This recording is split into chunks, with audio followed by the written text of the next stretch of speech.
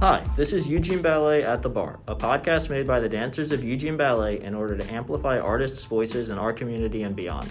We will be speaking with and hosting discussions with members of our own organization, local artists, and members of the arts community of Oregon. We hope our voices add perspective to the ongoing conversations around arts and culture happening in these unprecedented times. Hello, welcome to Eugene Ballet at the Bar. My name is Mark Tucker. I will be your host for today's episode on elements of artistry. I'll be joined by two very special guests, Danielle Tolmie, principal dancer with Eugene Ballet, and our associate artistic director, Jennifer Martin, as we kind of get into what we feel constitutes artistic approach from a dancer perspective, from a coaching perspective, the dancers we've idolized, the moments in our careers where we've kind of had these discoveries. But before we get into that, I just have a few brief announcements. Eugene Ballet has announced their 2020-2021 season. You can find all that information at our website, eugeneballet.org. We will be producing a first ever streamed performance Halloween evening from the Holt Center. It will be a gala. We will do Nutcracker in December, followed by Dance Unfazed in March, closing with Cinderella in April. Again, all the details for these performances can be found on our website, eugeneballet.org. Lastly, Instaballet is producing 2 free live outdoor performances Saturday, October 3rd. One from 1:30 to 3:30, and the other from 4:30 to 6:30. That's at Capitella Wines on the corner of 5th and Charnelton. The seating will be spaced outdoors in their back lot. There will have refreshments. There will be a pizza truck, and of course, the delicious Capitella Wines. Please bring your family, bring your friends. It's a really, really neat way to experience dance and the creative process. One more time, that's Saturday, October 3rd, tomorrow. One performance from 1:30 to 3:30. One performance from 4:30 to 6:30. Food truck, wine. It's going to be an excellent evening. And without further ado, please enjoy Eugene Ballet at the Bar, Elements of Artistry. Jen, this is your first time on the podcast. Yes, I'm so honored. Would you give us a little bio? Just a brief one. Sure. I am originally from Southern California and trained all over the state there. Ultimately finished training at the Royal Winnipeg Ballet in Winnipeg, Manitoba, and joined the Eugene Ballet Company as a corps member in 1994 and have been here ever since. Did 18 seasons dancing and was principal dancer before transitioning into associate artistic director. Right on. And we've actually had a few dancers join from your alma mater in Canada. Yes, we have. I think we've had somewhere between 3 and 4. I love it because it kind of harkens back to my days there, and I know that the training is super solid. Well, today we want to focus specifically on elements of artistry and how we approach artistry as dancers, and I think school has a lot to do with that. There's several formal schools, classical techniques of ballet, and depending on where you go to school, they often focus on a very specific school of dance. School of Classical Ballet. Danielle, do you want to talk a little bit about your teacher in Connecticut and where he came from? Yeah, my teacher, his name was Alan Woodard, and he was British, and I think that's why I love Tony so much. They kind of remind me of each other. They both went to the same school, didn't they? He did not go to Elmhurst. He went to Festival Ballet. But they have a very similar lineage. Very similar, yes. And he, in general, just had so many stories about these prima ballerinas and the way that they would perform and the way that they would conduct themselves during rehearsals. And it was really inspiring. It did take a lot of the time during class. His little speeches, but they weren't really speeches, about these dancers. 20 minutes would go by, but in those 20 minutes, we would learn more than just steps. We would learn about what it takes to be an artist. The history, where it's kind of come from. It's definitely really special. I certainly can think of a few teachers that I had that were storytellers, and you'd almost try to plant a seed to create that tangent so you could catch your breath. So true. Yeah. So It's true, right? Can you tell us another one? Yeah. But these would last a little too long, where it's like you're in the middle of jumping and then you're like, I've been standing here for 20 minutes. Point was supposed to start 5 minutes ago.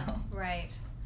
No, in Canada we had, because it was Vaganova training, we predominantly had Russian teachers involved, whether they were from Bulgaria or some other Eastern Bloc. But the thing that was fascinating was they put a lot of focus on the character development, role development, and the thing that I thought was really beautiful was they would try and find the strength that was inside of you. So for me personally, if it wasn't necessarily the technique, it was the quality that they tried to pull out of you within the training itself. That was a beautiful thing.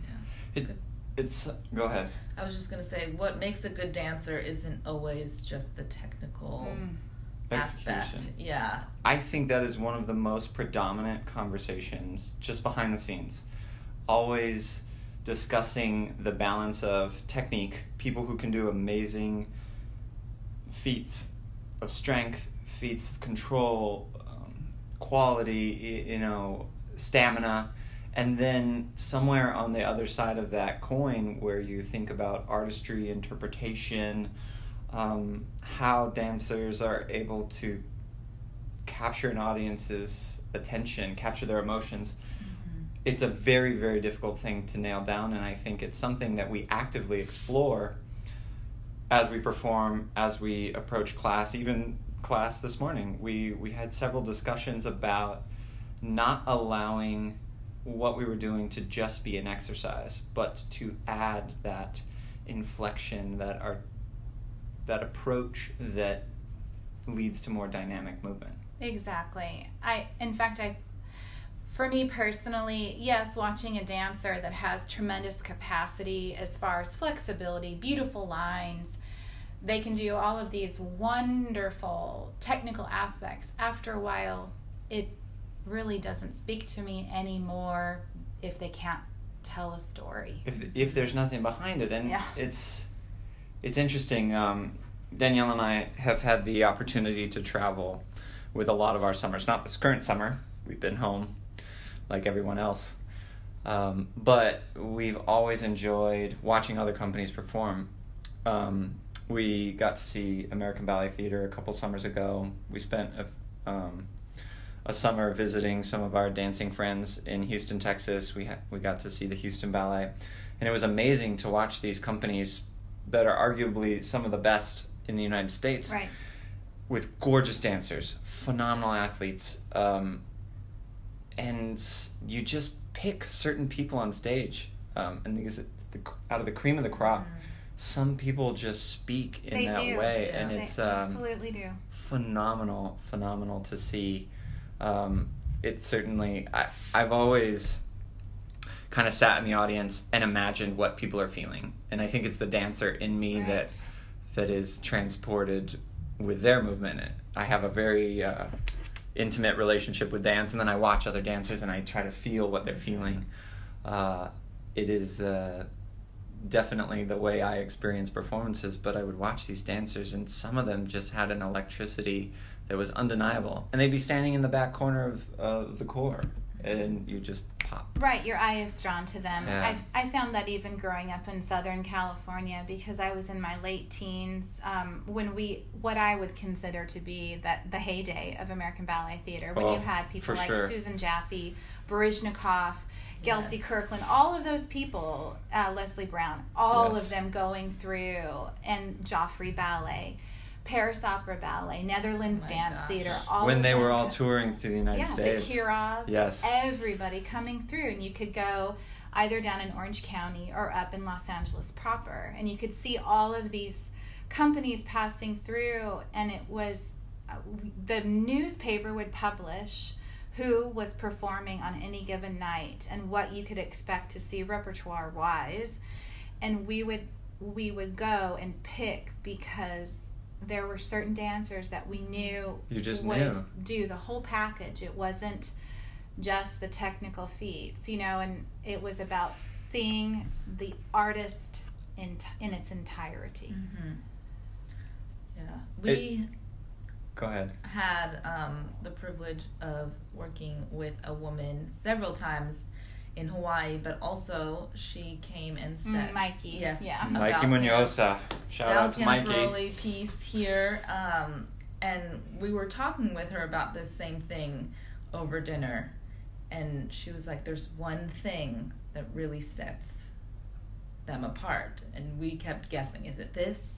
Is it this? And I she felt kept like we were skirting it, but we didn't use We the didn't exact use the- word. She really made us work for it. True. And I think what we ended up saying was genuine. Like there's something about these people, like they're not trying to be someone, they're not trying to do something that someone thinks that they should do. It's really coming from within. It's Their using your perspective. practical experience as a human Exactly. being and translating that into the language of dance, I feel. Yeah. And I do think there is a place for that technique in there.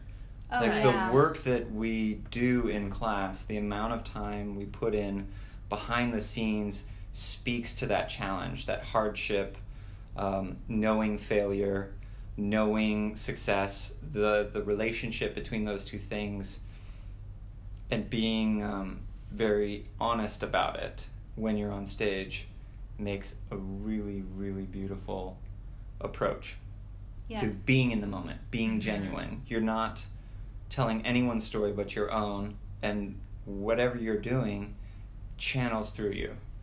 Yeah, I know we both talk about this, and I'm sure Jen has had similar experiences of being on stage where you forget that the audience is even there.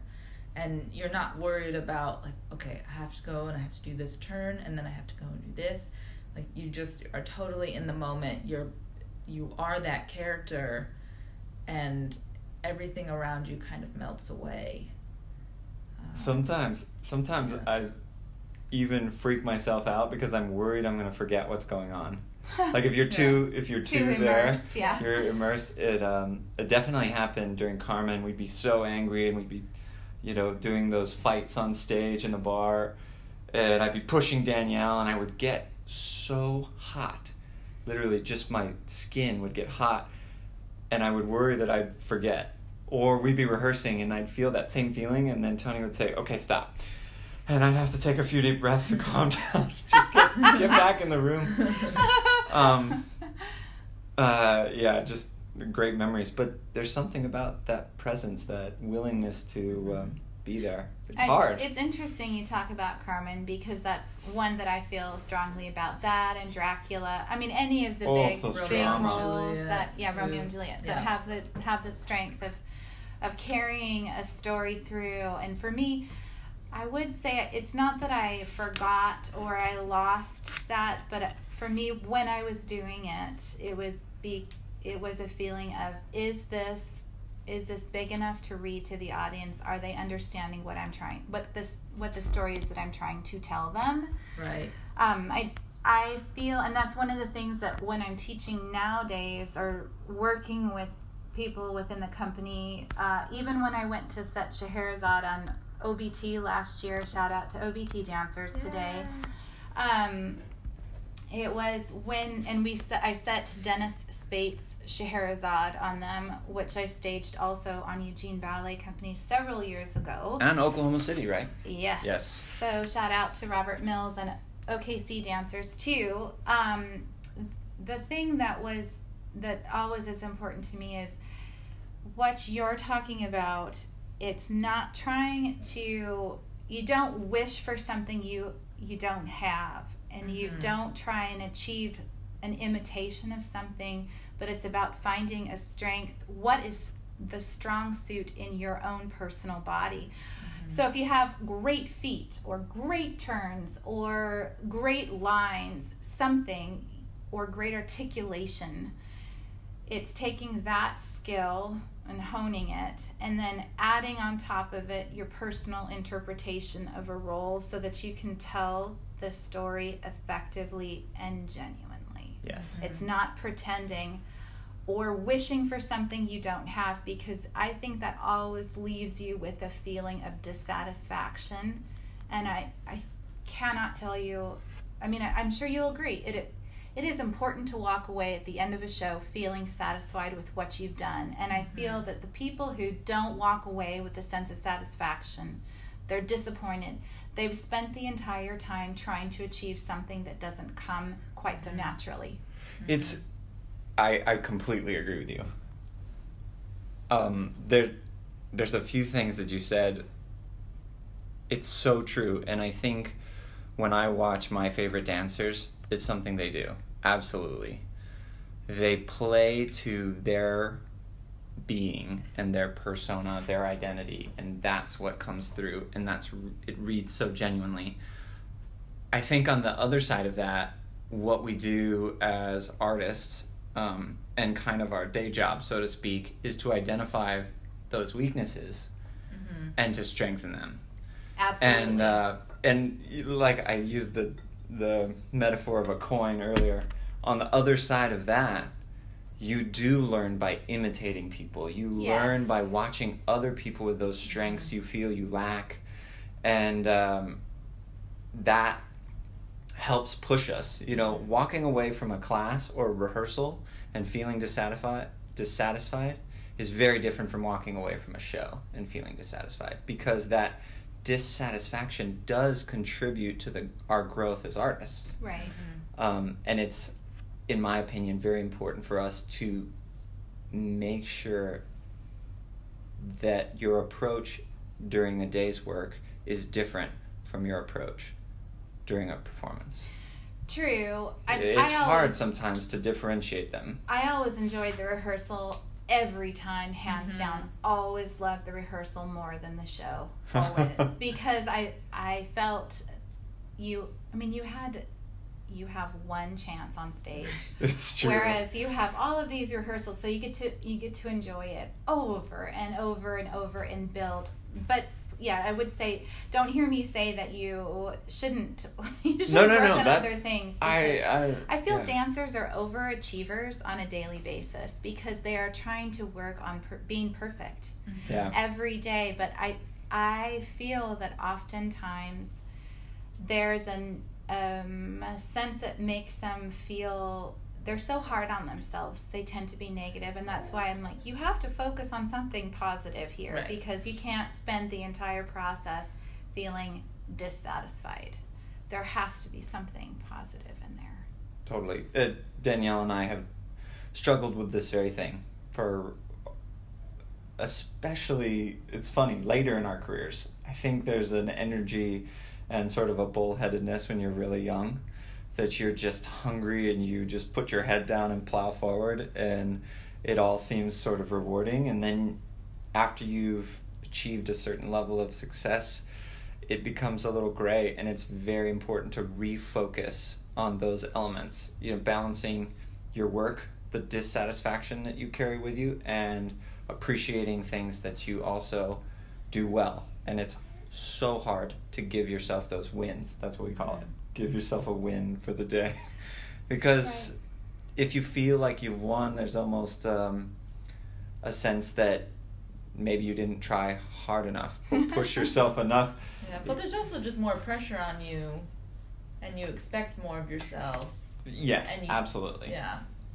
Instead of, trying to achieve something, once you've achieved it, it's like, all right, well, everyone's expecting it from me now.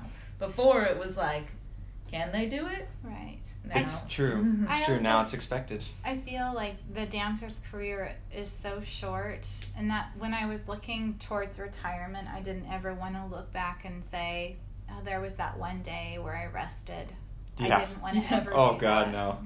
Because it is, I wanted to look back and go, I busted my butt And you every did. day. I didn't mark in rehearsals. I didn't full out, because that's, to me, it's the way you grow. It's what we're talking about. That's where the learning happens. Pushing through those areas And the that might play. not be as good. But that was the other thing that was, working with Tony. She would set these really high bars. She'd say, I really want this. And so, in rehearsal, when there's no stage, no lights, no audience to make you nervous. Quietness. It's perfect. You're like, Yeah. oh yeah, I can pull off that triple turn, no problem.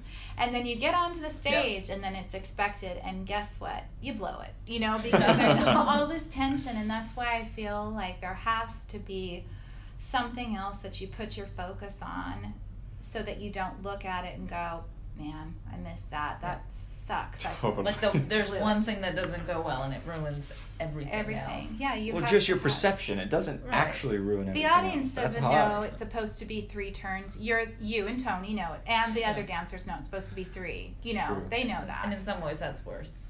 Totally peer pressure. Yeah, oh, she blew it. Yeah. Oh, that was what man. happened. No, just kidding. It's actually something I feel like I've learned from you. Both Danielle and I have certainly idolized you through our career. Just to fluff you right up while we're on the podcast. But I remember we were on the road. We were doing a show. One thing went wrong, and I came off stage and I was just fuming, just breathing it out. And you said something about finding the satisfaction in knowing that the audience doesn't feel what you're feeling right now, and you have to rise above it. You have to be, and what I took, I suppose my lesson in my own words is, you have to be willing to fail in order to succeed at those things. If you put that pressure for perfection out, especially during a show, it fails every time. And so being willing to go out there and be vulnerable, to fail, to not create your expectation, but to create the reality in that moment, that is the most beautiful thing. And it is a difficult thing for a lot of dancers. Not all dancers. Some people take to it very well. Right, it's true. It's interesting. So Danielle and I had the pleasure of both dancing with you while you were mutual. performing. But you've since made the transition into associate artistic director. You've taken on a coaching role. You kind of sit on the other side of the room, so to speak, and quite literally. Especially now. Is there something you feel like you especially valued while you were dancing that you try to impart on the people you're working with nowadays? The story, to me, Yes. to me that's why and expansive moving, because that was not, especially as I approached the end of my career, I was quite physically inflexible, I would say. There was always somebody that was more flexible than myself. So my strengths were the character and the articulation of my feet. That You were also just very strong, too. Just sure. Yeah. So I would say that's it pretty much. No. But so we always try and work the things sometimes that we ourselves had difficulty with, and I feel that moving beyond your body, because the size absolutely matters from the audience's perspective, and then the character itself. Mm-hmm. So there are always those neoclassical ballets that don't really have a story, but if you can project larger than life, Mm-hmm. the audience, it's more You create the story. It's a visceral feeling for them. Mm-hmm. They can really see what you're trying to do, and they can relate far better if you project with size. And then the story you have to be able to it really makes me crazy. I couldn't stand it when we would go see these world renowned dancers, and they were beautiful to watch. They did the steps but really to well. me it was boring. It was so boring. I don't know. I really had a hard time with that, and that's why we chose which cast we would go see, because we knew X person would be dancing that night and X person would be telling me the story, which I wanted to see the story. Well, I want to believe it. I think that's something both you and Tony are so good at when it comes to coaching for these ballets. You are both so good at pulling the story or helping us to create our own story in our head. You've danced so many of those roles. You know what it's like to be created on by Tony. And she has a clear vision. It's so clear. There's a dialogue to every moment. Yeah. And a thought behind each movement. But I feel I know that sometimes it can be not a hindrance, but I think that's why we've all danced together, and we've grown up through this company together, and so we know each other very intimately. So I know aspects of your life, and so I can, when it comes time to coach on those roles, I can say, do you remember when you two were this? Do you know? We're dating, yeah. And then you broke up for a little bit. Remember, so you can use those practical experiences in life, and I think that's very advantageous. And same thing with another principal dancer in our company, Reed Souther. It's the same thing. I've known him since he joined this company. He was when 20, 19? 19.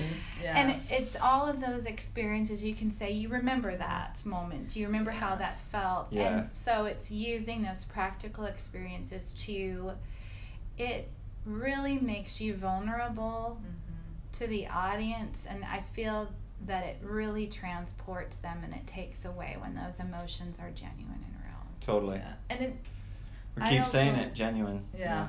Feel like there's something about the more mature dancer. I don't know. I feel like I wouldn't have been capable of doing something like this when I was 20, 22. Right. Like, you have these life experiences, like Jen was saying, to pull from. And that's not to say that a 20-year-old, 22-year-old couldn't do it. But for me personally, having those life experiences has made me a better dancer, has made me a better artist, and I wouldn't change that. I completely agree. Well, I would say using simply the example, you can teach, because we use pantomime, obviously, all the time in the story ballets. You teach a pantomime class to a group of young teenagers.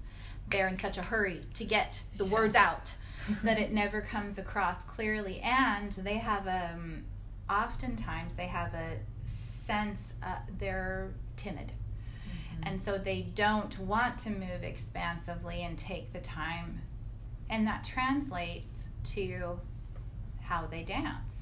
And I think the older you get, the better you understand moving expansively, and there are exceptions obviously, but moving expansively and taking the time, because you have better technique under your belt, or a better understanding of technique.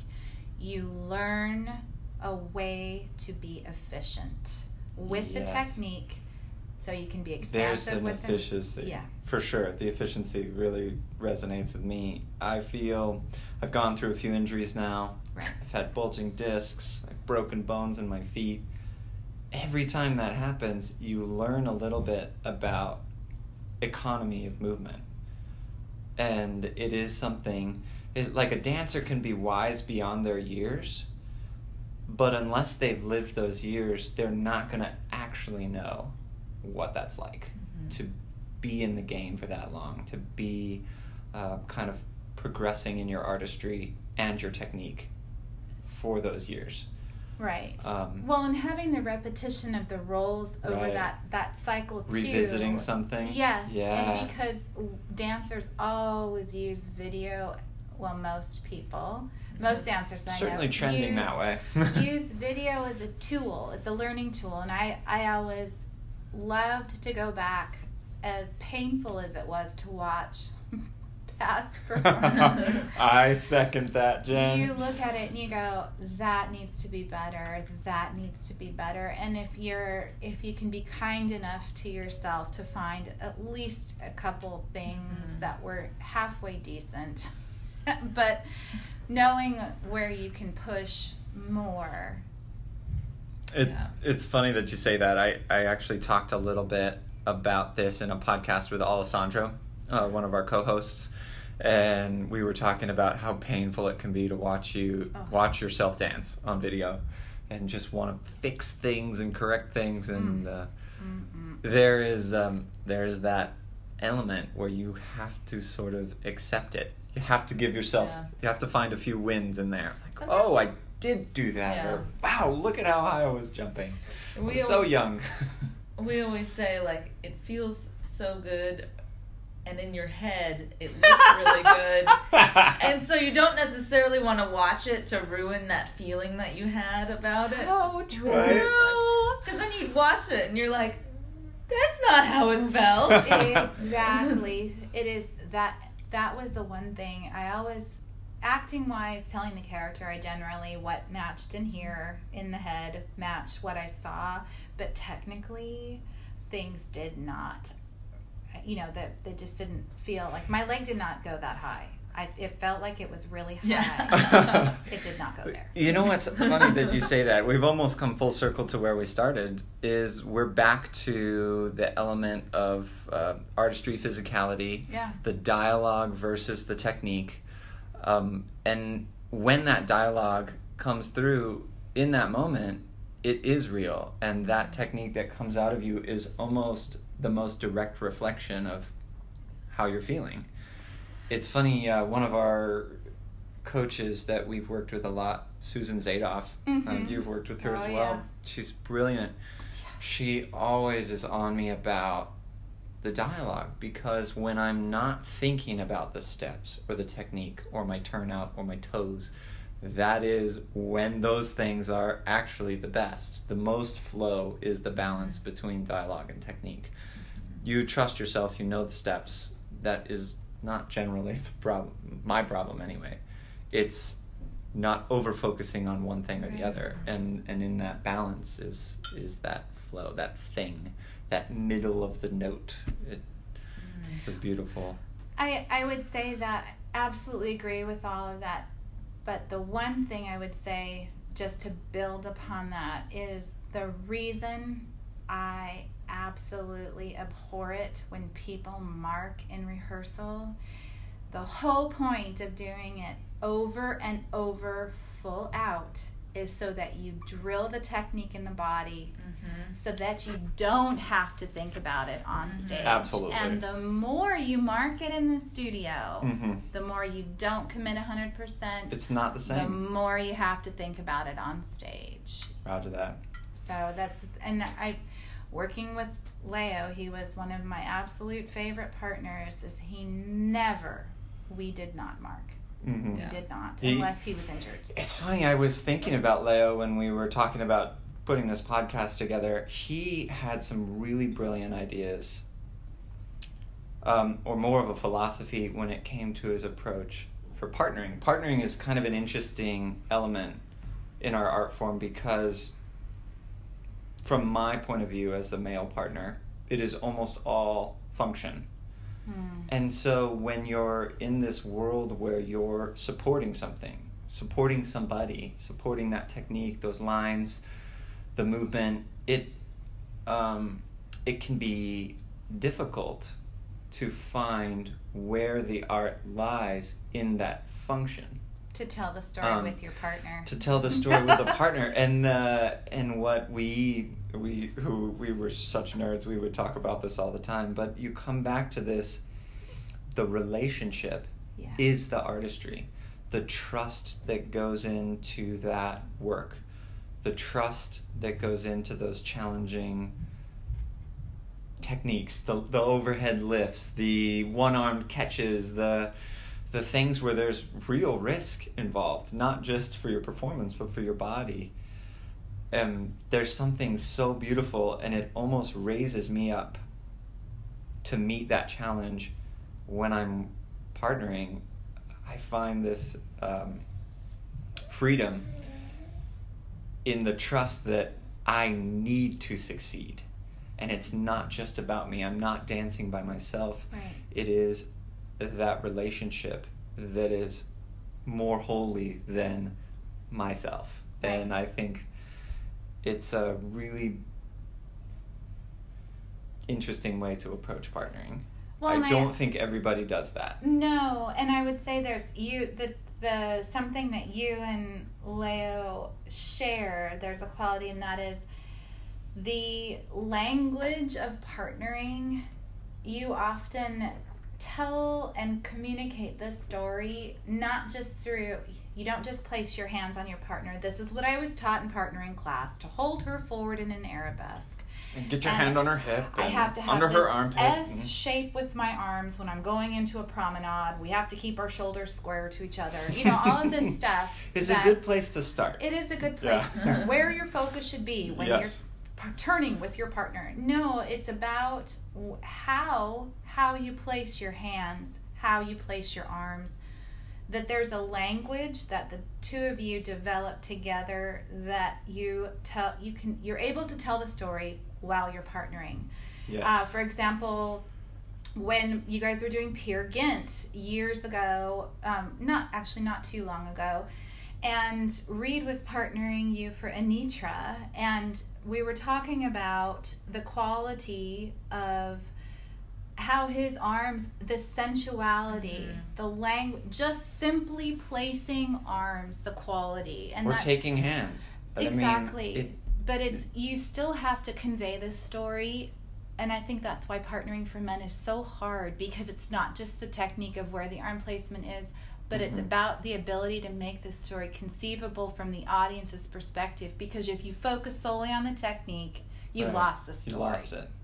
The suspension of disbelief in that and moment. So the language of that, of how you're talking with your partner, and that's what, again, I think it harkens back to that drilling. The more you mark, the more you spend working. Eventually you work the technique of it, and you can't tell the story and work the technique because you haven't spent enough time in the studio working the technique so that you can develop the layers.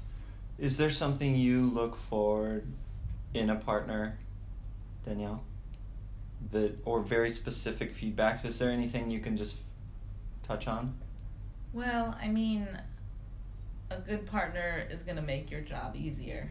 I mean, in that's general, a good way to say it. It should be fun. It should be fun because you shouldn't have to work and have to do extra. I mean, eye contact is a really big thing. Oh, man, I've been wanting to talk about eye contact. But especially when you're partnering and trying to tell a story with someone, having the connection with them, not just the steps happening, but even in Nutcracker, even though there isn't necessarily a story for the Sugar Plum and the Cavalier, having those moments where you can make eye contact and so critical, taking especially moments. with less story. It's just how are you going to make this? How are you going to make this plausible or relatable to the audience? What's going to make them walk away and go, I feel satisfied? Yeah. Or man, those people are so in love and they're so happy, or whatever it might be. Whatever it is, or they're so tender, or something. Yeah. You know, they really love Clara. They care about each other. One of my favorite compliments is, you really care about your partner. And I'm like, of course I care about my partner. She's my wife. It drives me nuts to think that other people might not.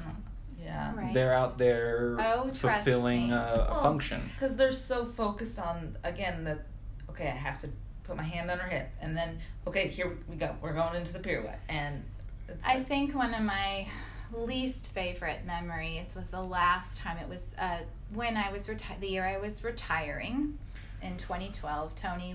She lined up the entire season of things. She asked me what I wanted to do, Really nice. And she also had things she wanted me to do. So it was a good balance. And so we did Romeo and Juliet. And Leo and his wife, Vanessa, they moved to Europe the year before I retired. I had hoped that he would stay through my retirement because I was so greedy and He was phenomenal. I needed that. He really was. Yeah. But he couldn't, Be understandably. greedy. But so I was performing Juliet with a dancer that was younger, which is not unusual. But he was also not as experienced as a partner, and he had a huge difficulty conveying the role. And I will never forget Tony in rehearsal saying, "Hey, so-and-so, she is overpowering you in acting. You have got to pull it up a notch because she is overpowering you." And ultimately, it wasn't just overpowering in the role, but it was also overpowering him in the partnering. I literally would knock him down because his inability to commit to partnering and role Right. Yeah. really It was disappointing, and that was one of my greatest frustrations is eye contact and there being a lack of it. Mm-hmm. Yes. And the feeling that you were dealing with a partially empty shell. Well, I think like the eye contact, something that we haven't touched on is being vulnerable. To look at someone in the eyes like that, make that connection, you have to be vulnerable. You have to put yourself there. And not everybody is capable, or they're capable, but it's scary. It's really Right. scary. Can It you is. It's hold so eye intimate. contact? Right. And sometimes you're going to work with people you don't like in on a Yeah. personal level. And can you work with them in a space on stage and convince the audience that you're in love with each other? Can you do that? It's hard. Because that's your job. I'm sure that there are actors out there that really despise each other. They're cast in a movie together. They have to convince the viewer that everything is Right. wonderful in It's their true. world. Eye contact, to me, it's so, especially in the age of masks, that's how we're communicating. Mhm. We're doing so much, and you could throw out any percentage, like 80% of communication is through the eyes and facial features, or whatever, I don't know. But I certainly believe, and I work with the young dancers, Eugene Ballet Academy, all the time. Your eyes are just as important as your port de bras, your épaulement, your tendu, your pirouette. It is one of your most powerful tools.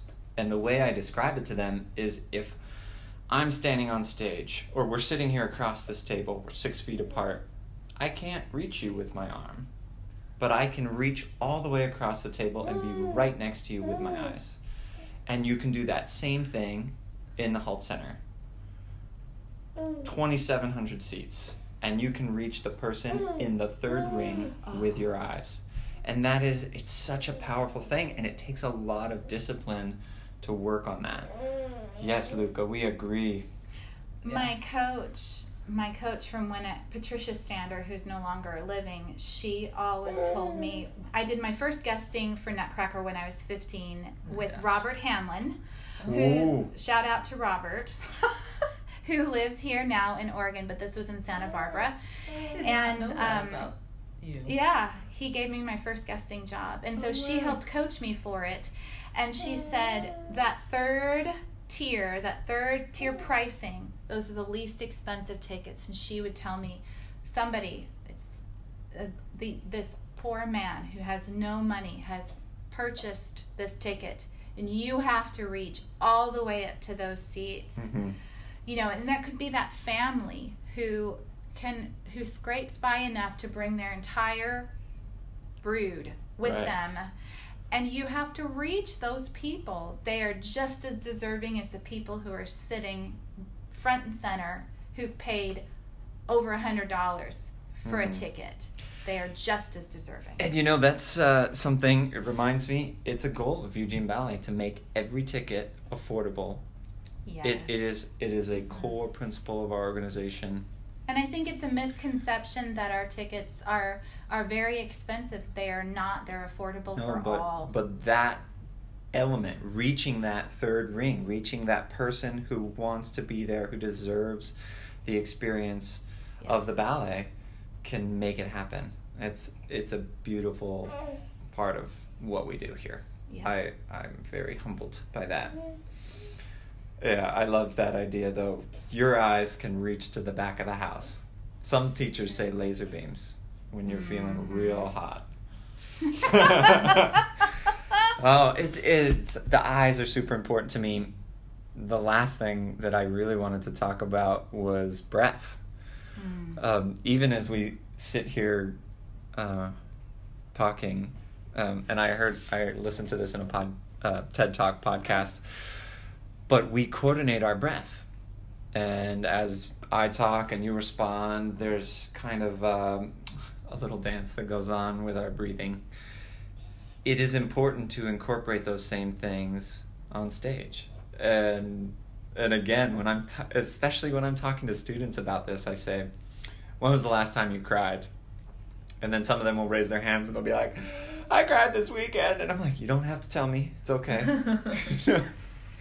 But my point is, when you're crying or when you're feeling emotional, that anxiety, that tightness in your chest, you can't get a breath and you're just going and everything feels so like you're living in a vacuum.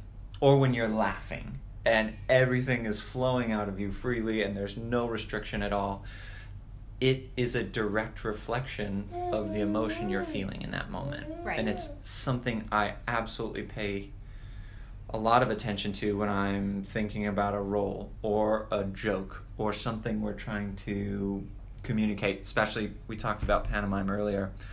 Taking that moment, which sometimes is literally a breath, right, before you respond, makes all the difference in the world. It allows the audience to really see it and have time to process, to breathe the with emotion, you. Yeah. or what words you're trying to say. Yeah, and I think it's so important. It's something I really like to think about when I'm doing any part. Or even you go back to the athletic aspect. You have to breathe in order to make it through that 6-minute parada. Right. That I feel like hard. people who shorten their breath, they shorten the movement. They don't have that expansive quality. Yeah. And their body does not have their necessary recovery time. Mm-hmm. And that breath allows your body to process the movement again, working efficiently. Yeah, absolutely. And the last thing, breath is universal. Everyone who comes to see a ballet is breathing. Everybody on that stage is breathing. We're all human beings. We have to breathe to live. It is something that connects us and unifies us, and we may not all be able to, lift our leg up to our head, but we can all relate to those moments you take when you're feeling emotional or using your breath. It is something I get real nerdy about. Anyway, we have blown through about an hour.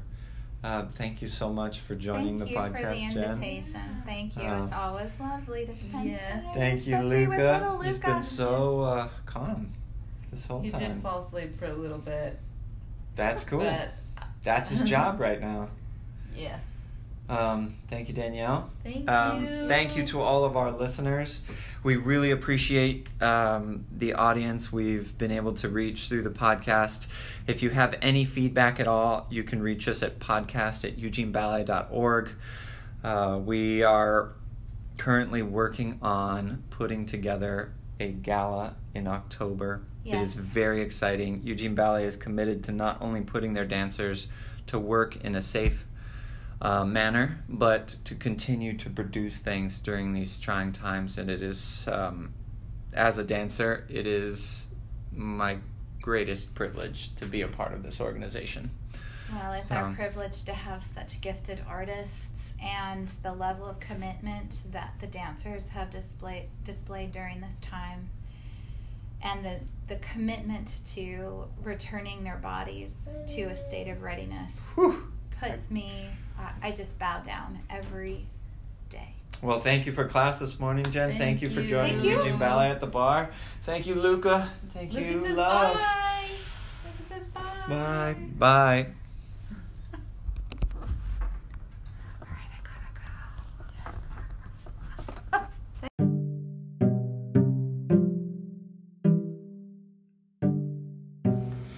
Thank you for tuning in to this episode of our podcast, Eugene Ballet at the Bar. If you like this episode, make sure to share it with your friends and family. We're always looking for new ideas and topics to discuss and share with you. If you would like to send us some of your suggestions, you can do so by writing an email to podcast@eugeneballet.org. We are so grateful for your continued support of our organization. If you would like to make a donation to support the ballet, you can do so by visiting eugeneballet.org/donate. Thank you for listening, and we hope you'll join us next time.